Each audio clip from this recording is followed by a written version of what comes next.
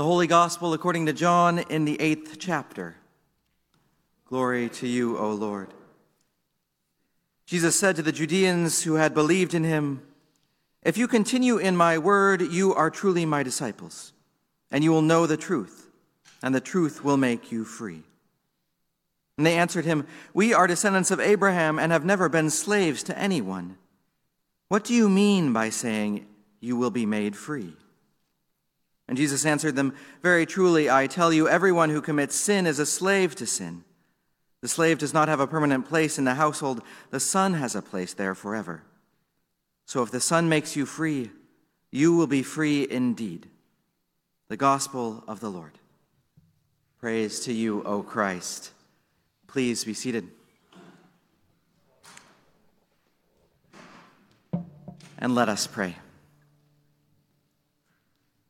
O Lord, may the words of my mouth and the meditations of our hearts and minds be acceptable in your sight, our rock and our Redeemer. Amen.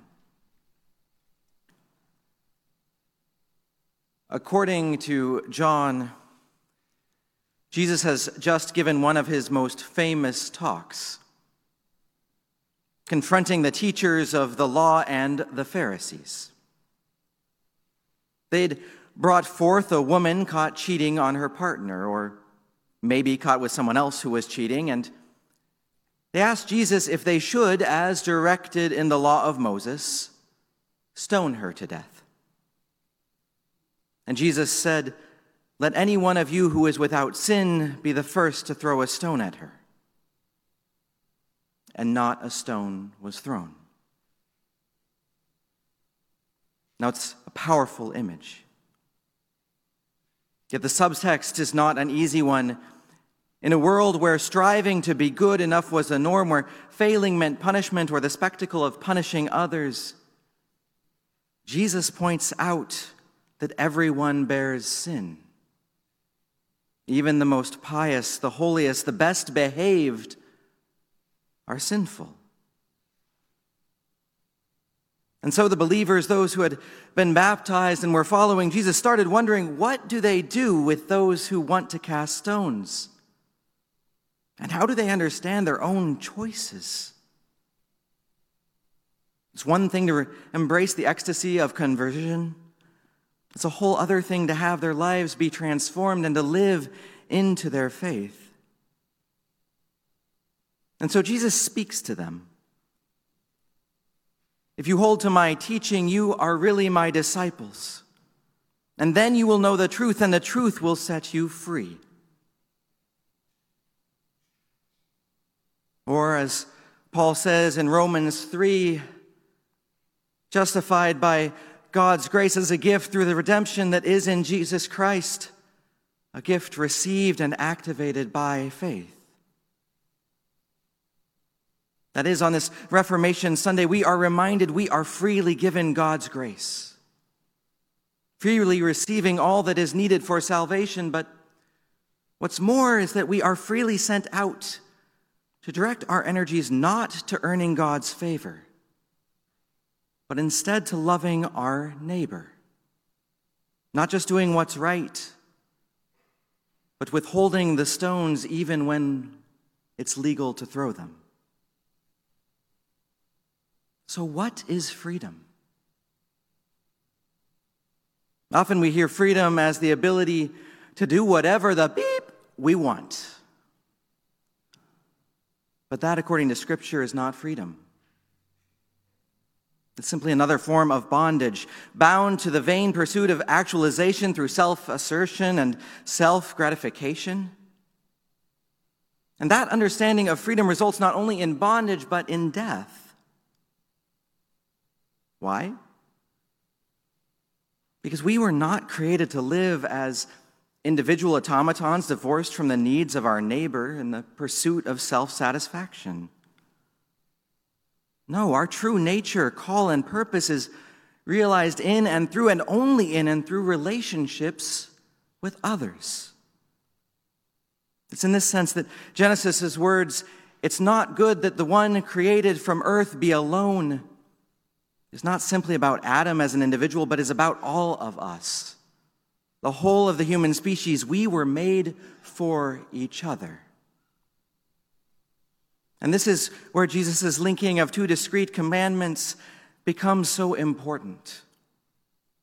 You may recall that in response to the question about the greatest commandment, Jesus responds by citing two commandments. But is his intention really to offer two options or to name both the greatest and second greatest commandment? I think it's more that the second commandment modifies and interprets and even defines the first. Because on the face of it, loving God and loving neighbor does not in fact have to look or be similar. And plenty of religious traditions focus on the former independent of the latter. But Jesus not only says the second is like the first, but goes on to link them by saying, on these two commandments hang all the law and prophets. They cannot be separated. And then the Apostle Paul says something similar later in his letter to the Romans in the 13th chapter. All the commandments, that is, everything God wants us to do, is summed up in one word. You shall love your neighbor as yourself. As does the author of the later letters often attributed to John, those who say, I love God and hate their brothers or sisters are liars, for those who do not love a brother or sister whom they have seen cannot love God, whom they've not seen. And in his account of the Sermon on the Mount, Matthew records Jesus linking this phrase, the law and prophets, to the golden rule. Do unto others as you would have them do unto you. They're bound together. And in our reading from Romans today, God's righteousness and our righteousness are also linked. And looking at the Greek language helps us out. Dikaiosin means justice and righteousness. Dikaiou means to justify. And dikaios means just or righteous. And it's that word dikaios is used 8 times in the verses in the 3rd chapter of Romans. And this Greek word gives English translators a fit, because they have to choose between righteousness, right relationship with God, and justice, right relationship with one's neighbor. But the Greek language expresses the two as a single reality. That there is no true relationship with God if there is no true relationship with one's neighbor. All of which is to say that while Luther is often characterized as the great champion of freedom, and while we hear Jesus' words and promise to set us free by the truth, and while we cherish as citizens of this country the notion of freedom, our modern understanding of freedom as acts of self-assertion is deceptively and even dangerously far from the biblical and, for that matter, originally American understanding of freedom.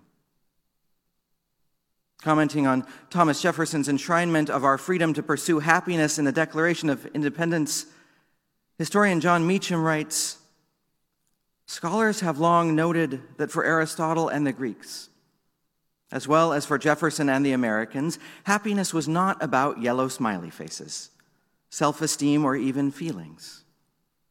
According to historians of happiness and of Aristotle, it was an ultimate good, worth seeking for its own sake. And given the Aristotelian insight that man is a social creature whose life finds meaning in his relation to other human beings, Jeffersonian eudaimonia, the Greek word for happiness, evokes virtue, good conduct, and generous citizenship. We are free to pursue that kind of happiness. And the believers listening to Jesus had a difficult time with this. When told about freedom, they responded, "We're children of Abraham. We've never been slaves to anyone." As if to say, we're already free. What are you talking about? Which is ironic because their history was riddled with exchanges of power and oppression. Yet freedom wasn't just being freed from oppression. It wasn't just an exchange where they let go of bondage and were able to bind others. Freedom didn't mean freedom to oppress or to throw stones. They'd forgotten what their ancestors knew and what Lutherans know too, what Jesus tried to communicate over and over again.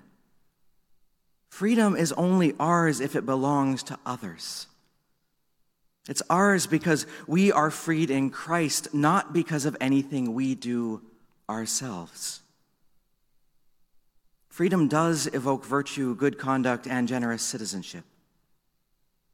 Yet on this Reformation Sunday, we remember that we are freed through a truth that calls us to love one another. A truth that reminds us that there is no relationship with God without relationships with our neighbors. That happiness exists in community. And if the Reformation holds anything for us, it's that we continue to be freed. That we are continually freed for one another. And that grace is God's promise and free gift to all of us. And what's more, that grace, that free gift given, gives us a place on which to stand. It's a place from which we can act and speak with confidence and act and speak with hope. And especially in a world as difficult and challenging and broken as ours today, we need a place to stand and to speak with hope. Amen.